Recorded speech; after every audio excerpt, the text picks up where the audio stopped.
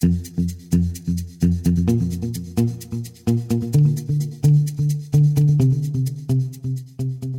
fellow innovators. This is Patrick Emmons, and welcome to the Innovation and Digital Enterprise Podcast, where we interview successful visionaries and leaders, giving you an insight into how they drive and support innovation within their organizations. Today, I'm really excited to be talking with Matthew Coughlin. Matt is the founder and CEO of Accel Technologies. Accel is a built-for-purpose company based here in Chicago with a laser focus on machine learning for dialogue that maximizes customer experience and sales performance while increasing client profitability and customer retention. Now, Matt, throughout your career, you've participated and led the building of very large sales teams for world-class brands like, Disney, Apple, AT&T, GE, AIG, the list goes on. And that's where you became passionate about the science of sales, as we've talked about. I want to, first off, obviously welcome you to the show. Well, thank you, Pat. I appreciate I appreciate you having me, and then I think your description of our business was spot on. So glad to be here. Awesome. Well, that's a great way to start out, Matt. If you don't mind, please share with our listeners a little bit about the background about Accel and why you founded it and how you see it fitting the market and all that really exciting stuff. Yeah, certainly. So, if you just take a step back and a little bit of context and background on me, which will help inform why we started Accel. I started my career really in sales. So, just out of college, I had this decision between going into med school and becoming a podiatrist. And at the time, a family friend was, this was the early days of software. A family friend was actually involved and asked me to just help them out over the summer. And I just absolutely fell in love with it. I fell in love with the notion of helping organizations understand why technology could be a compelling way to help take their business forward. And so that was the beginning, but that led then to several sales management jobs, as you had mentioned. And then the most recent chapter prior to Accel, I'd been working with a private equity firm out of New York where I was the number two in one of the operating companies where basically we were bringing to life the customer experience for some really large brands. So as you had mentioned, Pat, Apple, Disney, Walgreens, AT&T, Verizon, GE. And I had 28,000 people on my team where it was really clear to me that there was a power law that was in play. And, this will probably stand out to many of your listeners and many of the people who routinely listen to the podcast. But if you think about salespeople, they are not all equal. And I think when you think about this, it's really interesting, right? Because there's businesses that didn't exist 25 years ago, like Google and Facebook, where they together have now over $1 trillion in valuation. And much of that valuation, I won't say all of it, but much of that valuation is derived from the notion that they're going to deliver eyeballs to websites or that they're going to help people come to your brand. But once people get there, I think what we find out is that it's really about who do they engage with or who do they interact with that has a material impact on whether they convert into a customer. So when I talk about that, I had the benefit for a few of those organizations of building their elite sales capability. So just imagine in a large enterprise where there might be 25,000 salespeople, they have this 1,000 person sales force that is the elite ninja sales team. And in that group, what we would find is that sometimes these people were 10 times more productive than their peer group. So just think about that, Pat, for a minute, right? If you had 10 potential customers go to salesperson A, you might get 2 customers. And if you had 10 prospective customers go to salesperson B, you might actually get 8 or 10 customers. And so I became maniacally focused on that power law where some of your salespeople were disproportionate in their contribution. And that was kind of the origin for Accel, was this notion of, how could I learn with certainty what these very best people were doing? And more importantly, how and when that applied. So I know that's a little bit of a long-winded introduction on my background, but I just wanted to let you know it wasn't as if this came to me as a premonition while I was sleeping. It was an evolutionary learning of 25 years of being in corporate sales and seeing what I thought was a pretty extraordinary opportunity.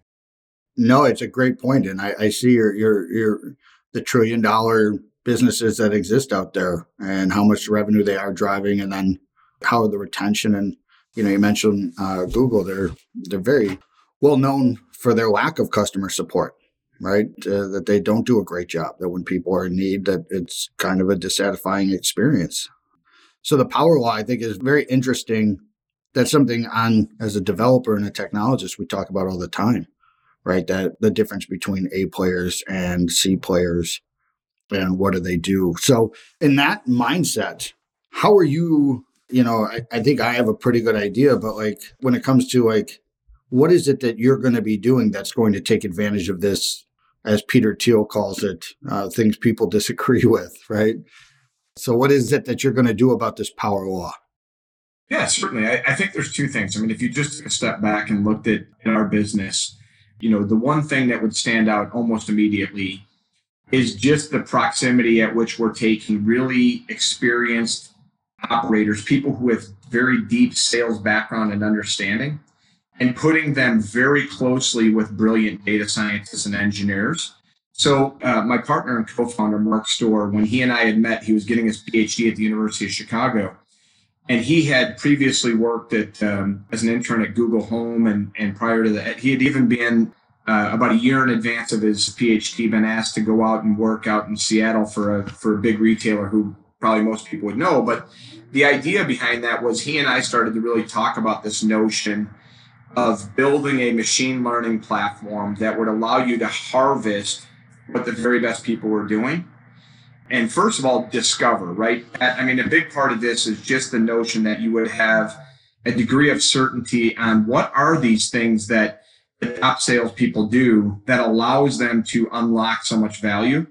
So that was the first piece. Then we talked about how do we make that information available to every sales agent at the moment of truth. So let's say, Pat, you and I were in the course of a conversation where you were trying to understand the relevance of a product or a service for your business or for yourself. And there might be a sequence of discovery questions that I would ask so that I could better understand precisely what recommendation to make to you. There might be some very specific tacit knowledge. Maybe I knew of an example that I know would resonate with you based on experience. The fact that I had been in the industry and dealt with other people like you. And, up until this point, all of that information existed as what I'll call kind of tribal knowledge. There might be a few people who know this, but it's not universally understood and known by the enterprise. And certainly it's not amplified. So it's not allowed to be used across the entire business to start driving more sales. Go back to that analogy that you and I talked about, where these businesses that are now $1 trillion in valuation, they get paid to deliver eyeballs to your website. Well, let's say that you arrive at the website, you don't find what you need, you bounce back to the search engine, you then go to the website again, they've rang the cash register twice. So one of the things that stood out to me is some organizations are not really focused on you figuring this out. This doesn't necessarily have a benefit. So for us, what we really wanted to do is really build this level of almost like a digital intimacy that you would have experienced, that if you go back to the old general store, what was so unique and I think what was so great about that was the person in the old general store knew you. They knew your preferences. They might have known some things that were important to you. They might have even known through the course of conversation some things that were outside of your buying preference, but were aspirational, something that you wanted to be able to do. When you think about the, kind of what has been lost in the great kind of advancement with the digital landscape and the fact that you have this much larger canvas now, is that intimacy has been lost. And now what, companies use, is what I'll call intermittent beacons, like what did you buy last? Or what did you buy last and what promotion did you respond to? What we're really focused on is building that level of digital intimacy that existed in the general store, but at scale. So, just imagine as an example, you could arrive at any website of any company that you like to interact with and have instantaneous access to experts that would help you figure out why this product versus that product, or why this service versus that service. And I think the thing that's interesting about machine learning is when you think about what I just described, which is this notion of digital intimacy at scale, the only way that can really happen is through machine learning and the fact that you could have some degree of confidence that you will have the right information at the fingertips of people when they need it when interacting with a customer. Does that make sense? It totally does. And actually, I just saw a report the other day, and I think the sales skills necessary today, because it's no longer show up and throw up, right? You're not showing up and like explaining your business. People have hit your website. They've gone through the social media. They're aware that you present an option. Now they want to understand, how is it relevant to me? And I think what you touched on is like two really important things, the two concepts of sales that I think are a yin and yang of likability and expertise, right? And there was a study I just saw recently about the 4 different quadrants of likability. If you're likable and an expert, it's a done deal. But even if you're not likable and you're an expert, you still have a pretty high chance of succeeding in a sale capacity, right? As opposed to not being liked. And, if you're liked and you're not an expert, they'll have a beer with you and hang out with you, right? You could be my neighbor, but I'm not going to buy from you, right? Well, no, I think there's some brilliant examples of what you're describing, right, Pat? I mean, if I think, you look at a business where I think most of our listeners would be familiar with, but, you look at Best Buy, okay? And if you were to kind of track the seminal chapters of value creation for Best Buy, I think what you would universally see is that they're almost always tied to access to expertise. So originally it was the blue shirt, right? The person on the floor. And when they scaled that, with scale, it becomes increasingly more difficult to have that consistency of great experience. So they reconstitute that as the Geek Squad. And now that Geek Squad is the access to the expertise. And then you have some degree of difficulty as that scales. But today you have the in-home advisors. The only reason I thought that one was relevant, Pat, is I think most people had Amazon putting Best Buy out of business 5 or 6 years ago. What we've seen is incredibly durable is this notion of access to expertise, because, as people get more and more busy, they're not sitting here saying, hey, can I go sit and dedicate an hour or two to reading reviews? And oh, by the way, now these reviews are being consistently manipulated, right? So we know that, competitors write a bad review. The company hires a few people to write great reviews, whatever that looks like, right? But I think we as consumers, the radar is up that some of this content might not be authentic. It might not be real content. And so here's the dilemma. The dilemma is that you want this massive array of product availability. You want this wide array of assortment of things that you can choose from. And the internet in kind of the digital landscape is a great place for that. But then you also want this level of personalization that allows it to be about exactly what I want. And, Pat, it's funny because, I will tell you, I routinely talk to companies where if you were to look at the measurement and the metrics and the scorecard that they hold themselves accountable to, it's almost all about talking to the customer less. When did that become, what's the average handle time of our call? What's our, they're trying to drive some efficiency metric, or they're trying to drive something that, to be honest with you, I don't really understand. Because for me, if you can create a learning machine for your enterprise that would allow you to learn from every single customer conversation, I think inherently inside of that, you would be able to better understand what net new products are going to be really well received by customers. You would be able to understand what net new services the customer is going to really appreciate. And we're using all these false proxies, round tables, all kinds of other things to really get to the voice of the customer. And the voice of the customer is absolutely fraught with really, really important insights that if you could have more conversation with your customer at scale, as a business, you could build a learning machine that allowed you to be much more effective. It's just one of those things as businesses were siloed over the last 25, 30 years, and then they were used to measure efficiency and effectiveness. You have whole groups of people where all they are really focused on is talking to the customer less, and how do we build self-service capability?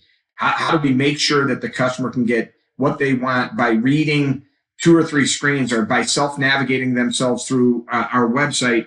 But what we're really focused on is, yes, certainly there will be periods of time where you want to go self-service, but you should always have the availability to talk to an expert. You should always have access to that person that knows that business or that service best. At least that's our point of view, right?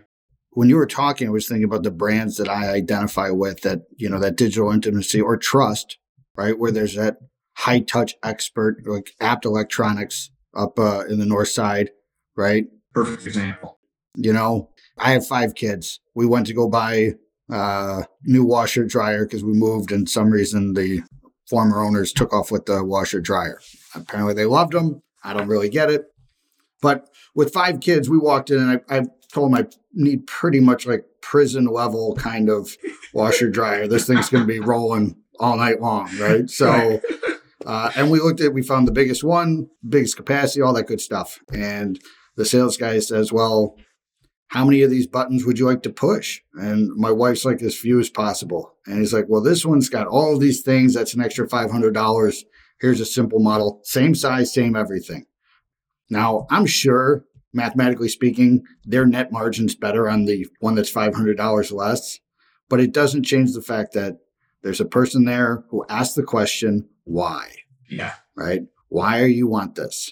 That's right. Pat, I think inside of what you just described, there's this whole, besides the transaction itself, what I appreciate out of this is you have an impression of Apt that is about access to experts, right? So now when you think about that, you go, hey, I want to talk to an expert.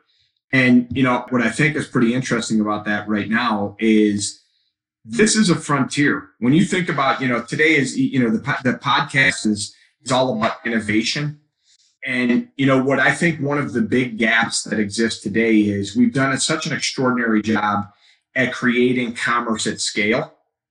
And now I think the next chapter of that, what that looks like, is how do we bring that intimacy and personalization and relationship to the scale, right? And in my humble opinion, it should be something more than what I bought last. No, I agree. I'm fortunate enough that my father served in the Navy, so I actually use USAA as my insurance, my bank. I got a mortgage through them. I bought cars through them. I've never once been in their office. The only time I've met somebody from USAA in person was actually at a conference around DevOps. And yet my loyalty to that organization is higher than any other company that I buy from or use their services or goods. And I've never met a single person.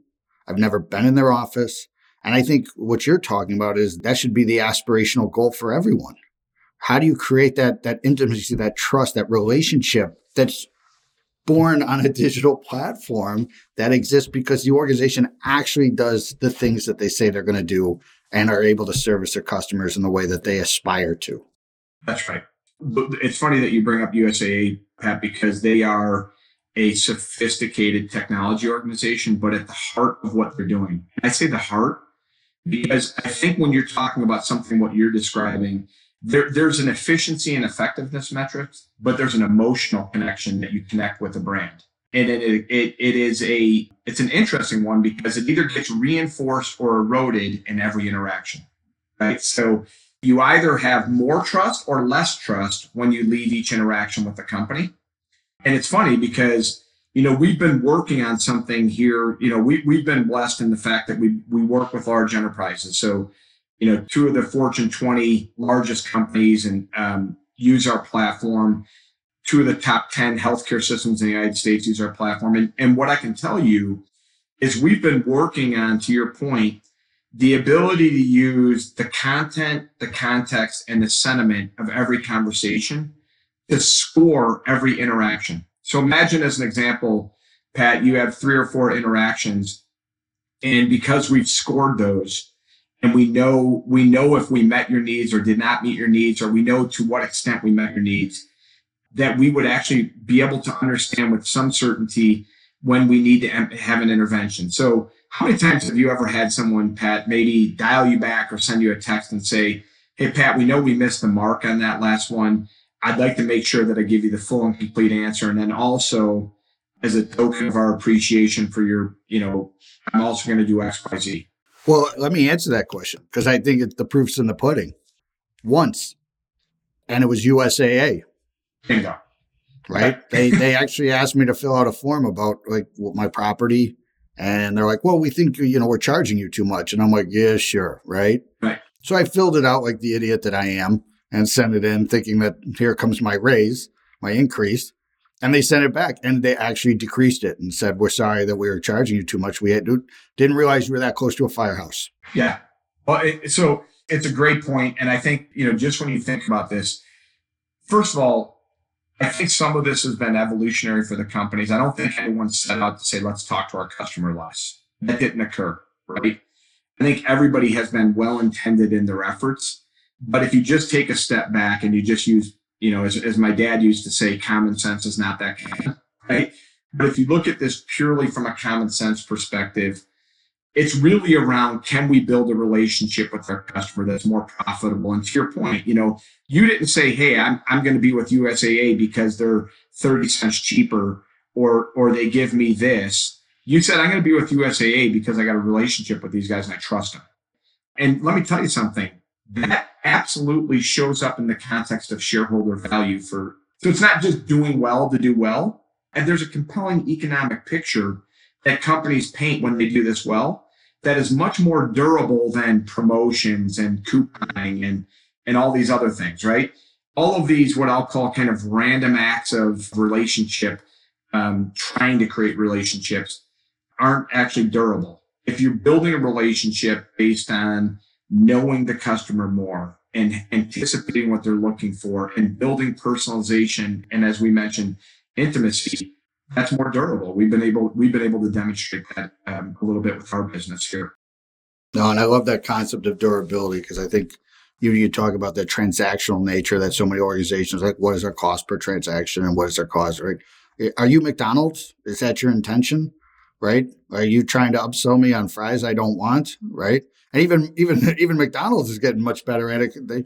They hit me with a message last night. I was walking to the train. There's 40% off Big Macs. Right? I'm not saying I got one. I'm just saying you can customize it on the mobile app. And that was kind of exciting. You can get extra Big Mac sauce. But the durability question, that lifetime value of a customer, right? That longevity. That's organizations B2B, B2C that are looking to create that. Because the real value is, again, the do well to do well is absolutely the right thing. It still has to make financial sense, right? And that longevity is like, you spend money to get a customer. How do you keep a customer and how much money are you spending to do that? Well, just think about this. So you take an average business that you might interact with, and kind of the dilemma that they are always being faced with is that you have a certain way of allocating your budget. Let's just say your enterprise budget. But your enterprise budget could say, hey, I'm going to put anywhere from 20 to 30% of all of my capital into new customer acquisition, bringing new people into the funnel and getting them into spending money with me. I'm going to have 50% of my investment that's going to be, around my supply chain capability of making sure that I have the products and the service, whatever this looks like, distribution looks like, right? I might have 20% around responding to my customer, right? When they have an inquiry, my current customer. If you think about that analogy, so what these companies are perpetually faced with is you have customers who are falling out of the bottom of the funnel, which means they've had some sort of experience that did not meet their expectations or kind of an irreparable, kind of experience with an agent or something like that. And so they come out of the bottom of the funnel. And then what that means, Pat, is you have to put more people into the top of the funnel, right? And here's the thing. Anytime there's an imbalance between your enterprise where you might be losing some people out of the funnel at a faster rate than putting them in, or you end up with things that will ultimately show up in Wall Street, right? That's the things where the company then starts to demonstrate slower pace of growth or lack of growth at all, is these kind of imbalances that might exist. Yeah, every market has a finite level, right?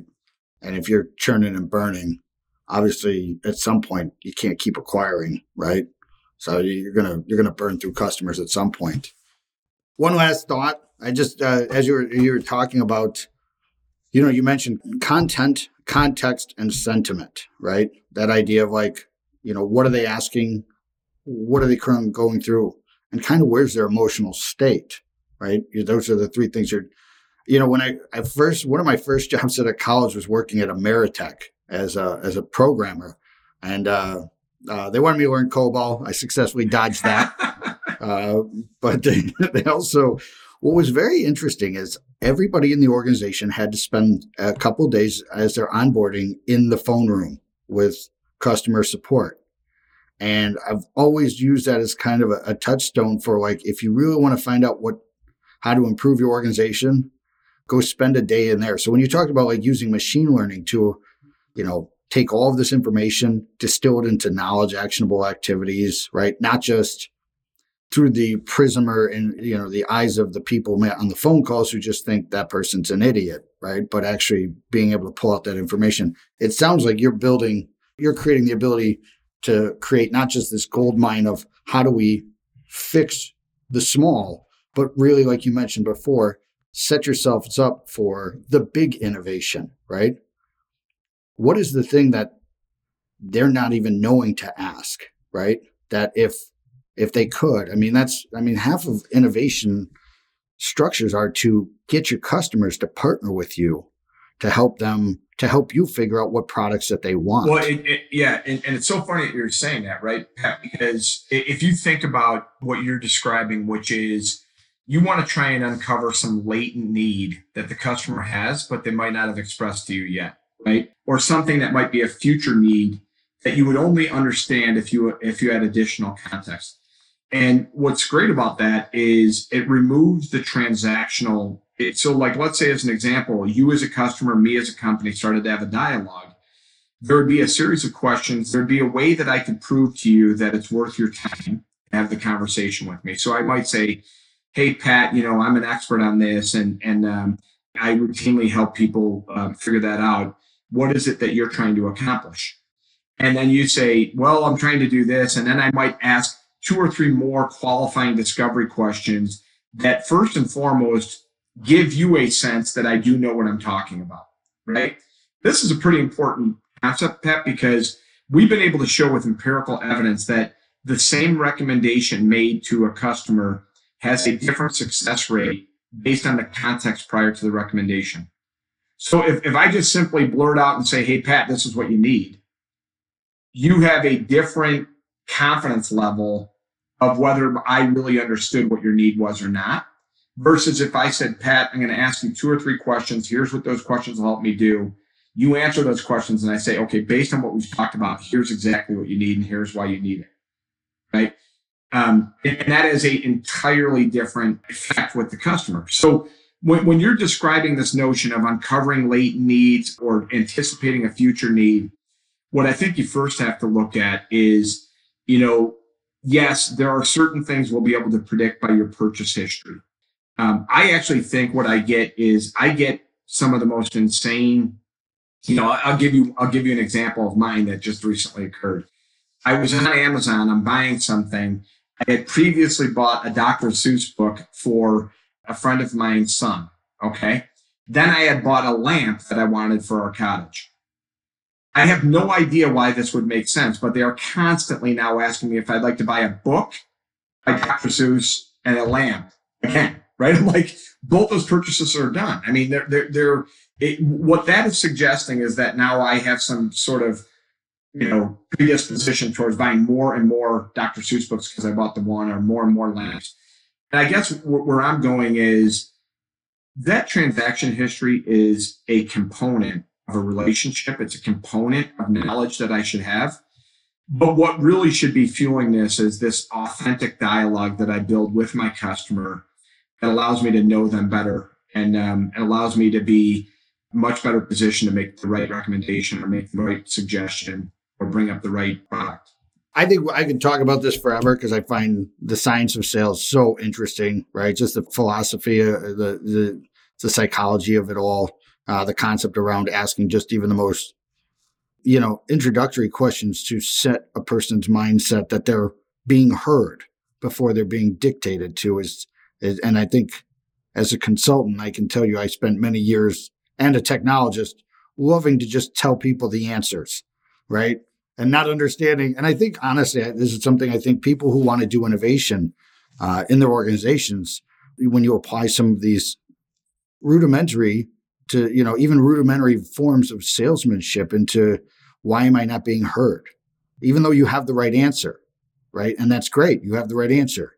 Did you listen first? Is really kind of that first question is if, a lot of great books by Cialdini. I'm sure you've read them all. I love Cialdini. Cialdini is, Influence is one of the better books that there's a lot of great content out there. We, here locally, we have Naylor and we have really good stuff, or Thaler rather, and we have really good stuff from Thaler out of the University of Chicago and the behavioral economics team there. But to your point, Cialdini, what I love there is that the guy had spent his life or a significant portion of his career in service of doing what you just described, which was not telling what people are doing, but just discovering what they were doing, like learning what are these best people doing, and then being able to synthesize that into something that is, in that instance, a book and some courses that you can take. We're doing something very similar to that, but we're just doing it in the context of a machine learning platform. And, the concept that we have and what's been deployed now on many thousands of desktops around the world is what we call a cobot. And a cobot is quite literally an augmentation to the person where we're providing them exactly the right information that they need based on all previous conversations. What would the best person have done given this inquiry, and how might they have structured that conversation?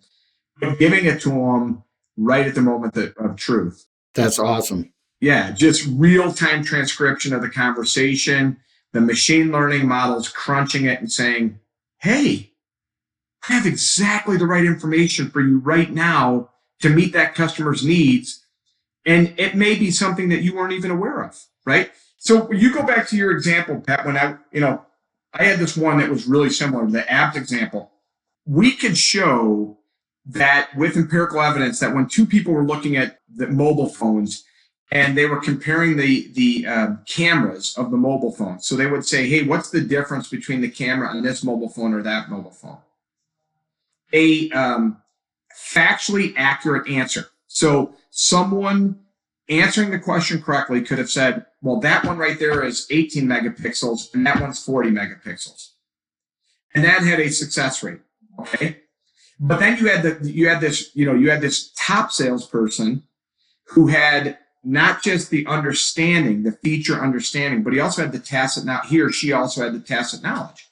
So what she might have said is that one is 18 megapixels and that one's 40 megapixels, which is the difference between seeing your daughter's silhouette on the soccer field or being able to see her face up close when you want to take a picture.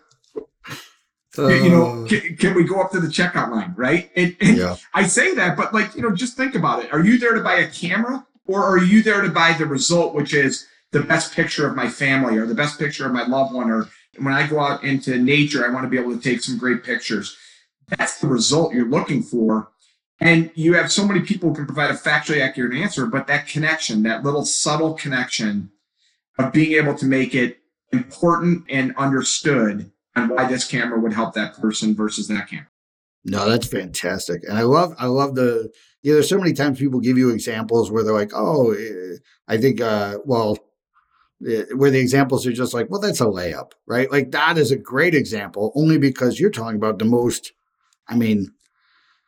this is a commodity discussion that has turned from a commodity to like, how is it valuable to me, right? That's right. Like I'm going to pay an extra $80 for this camera, or, in the Apple case where you can get the $1,200 phone that apparently you have to be some kind of cinematographer to like get value out of. But it's great context of like, so, or the question of like, so why are you asking? Right. So what is, you're clearly, you're not looking for the cheapest model. You don't want me to talk you into buying the cheapest model. You don't want to talk to a salesperson in the first place.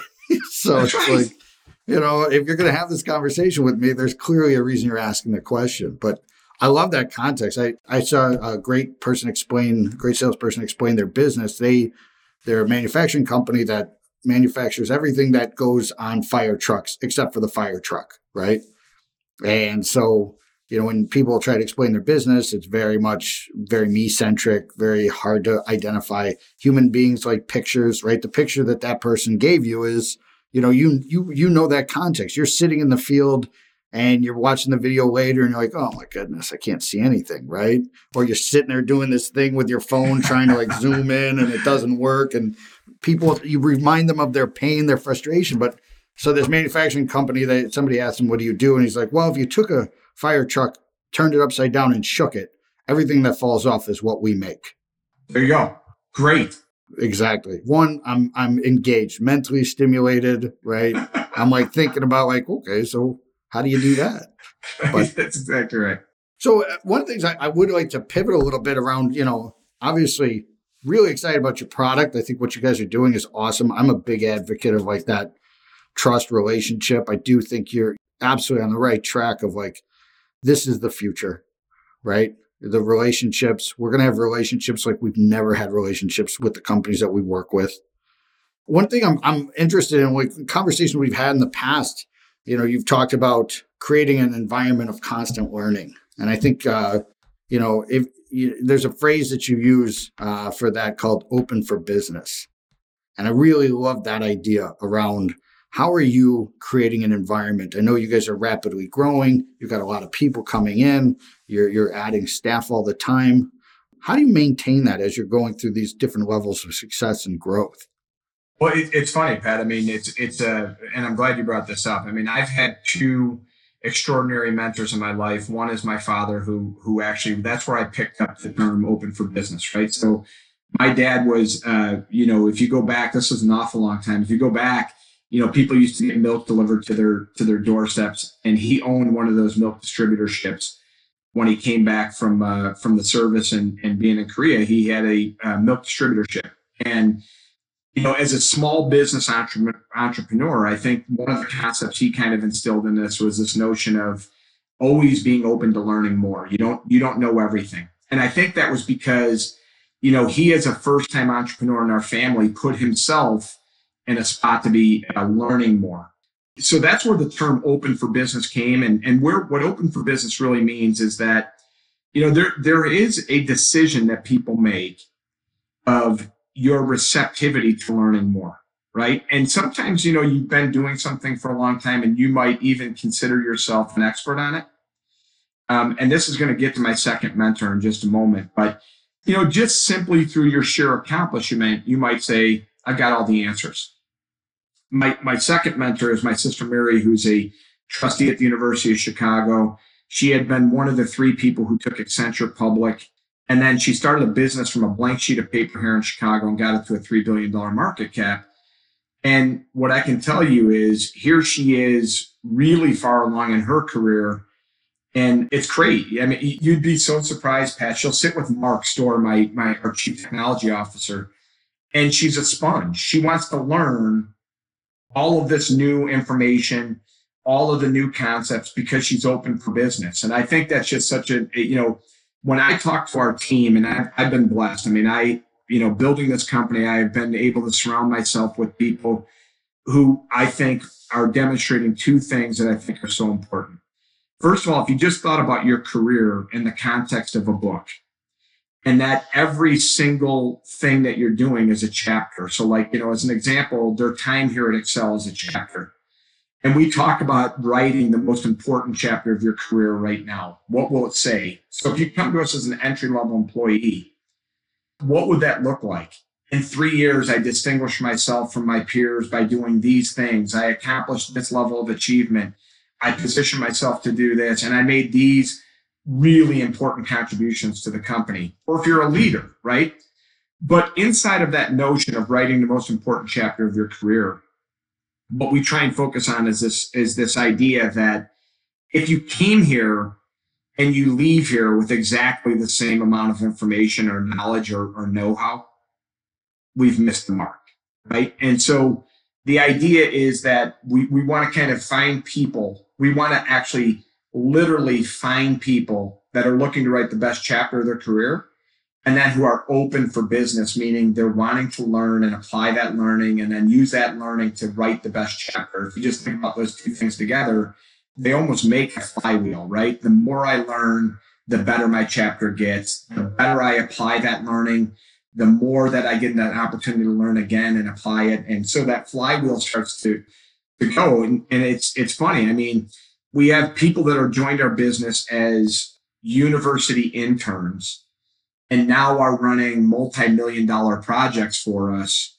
because they have this kind of demonstrable trait of learning, applying it, and trying to create disproportionate, kind of contribution. And I love that. When you brought that up, I was glad to hear that you did, because I think, one of the things that takes a job from a job to a journey is the fact that you have a chance to learn some things along the way. You're actually building muscle, you're building capability, you feel more fulfilled. Those are the things I get excited about. That's fantastic. I love, the concept of that 3-year, write your best chapter, right? And I think that is exactly in sync with what most, high performers are looking for. They know that they're not going to stay at one job for the rest of their lives, but they're looking for some place where it's like, look, we're committed to doing something great. Join the band, get on board, So I really appreciate you taking the time to share all of this. I think it's exciting. Love that, good Southside guy doing well here in Chicago, right? All exciting stuff. Pat, first of all, I think you guys do an unbelievable job. I think, first of all, this notion of bringing, entrepreneurial stories, Chicago is, let's just be clear. I think we are the best kept secret in the world, right? I mean, let me just give you the way that I think about it. I've got the University of Chicago. I've got Northwestern. I've got the University of Illinois. I've got IIT. I've got Purdue. I got all these schools, and I've got this brilliant concentration of really smart people. And I think part of the underservice that we've done is giving them endeavors that are big enough to work on. And I think what's really exciting about this is I really believe, based on the behavioral economics team at the University of Chicago and the great minds that are coming out of there, and the brilliant marketing minds out of Northwestern, and the engineering out of all those other schools, I would say if you were to do a topology and say, where in the world should the best work be going on dialogue, I would tell you that the dime drops right here on Chicago. And I'll tell you this, if you're sitting somewhere in the world where you are interested in writing the best chapter of your career in the context of machine learning for dialogue, get on a plane, get on a train, do whatever you have to do, but get your butt to Chicago, because this is where the best work in the world is happening, right here. Right? That's just passionately what I believe about the environment. And the only way an environment like that happens is with people like you that are bringing the innovation to the forefront and keeping it front and center in people's minds so that they can see it and they can understand what opportunities are existing. So I appreciate what you guys are doing. No, I thank you. I appreciate that, but I also think what you guys do, I just celebrate the people that I admire, being an entrepreneur, being an innovator, especially in a good economy. You almost got to be crazy to do the things that you guys do, where it's like there's an easier path to life, right? You could definitely be home at 5:15 if you wanted to be, right? Hey, listen, my wife tells me this. Pat, don't say this. Is this being recorded? You can have her listen, right? And you can tell her, like, well, Pat said it's okay. She can hate me. You'd be my first friend's wife who says, don't hang out with that guy anymore. But anyways, again, I'd love to have you back. I think there's a ton of stuff. I'm going to go look up things about Thaler because honestly, I didn't know too much. But I find that kind of behavioral economics super exciting.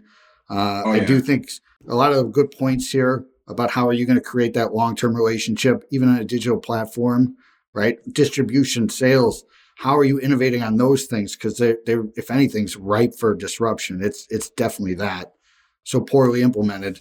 But again, I just want to say thank you for giving of your time and sharing your story. We all wish you nothing but continued success. And if anybody is, I know you guys are hiring. I know you're looking for some talent. So check it out. It's a great organization. He's an awesome guy to have coffee or a beer with anyways. So Matt, thanks again. Let's touch base. Thanks, Pat. Beer or coffee soon, but take care. Awesome. Take care. All right. So anyways, I also wanted to thank our listeners. We really appreciate everyone taking the time to join in. And if you'd like to receive new episodes as we publish these, right, please share them with a friend. Share this podcast with anybody you think would be interested. Obviously, we'd love to have more listeners. You can subscribe by visiting on our website at dragonspears.com/podcasts, or find us on iTunes, Spotify, or wherever you get your podcasts. This episode was sponsored by Dragon Spears and produced by Dante32.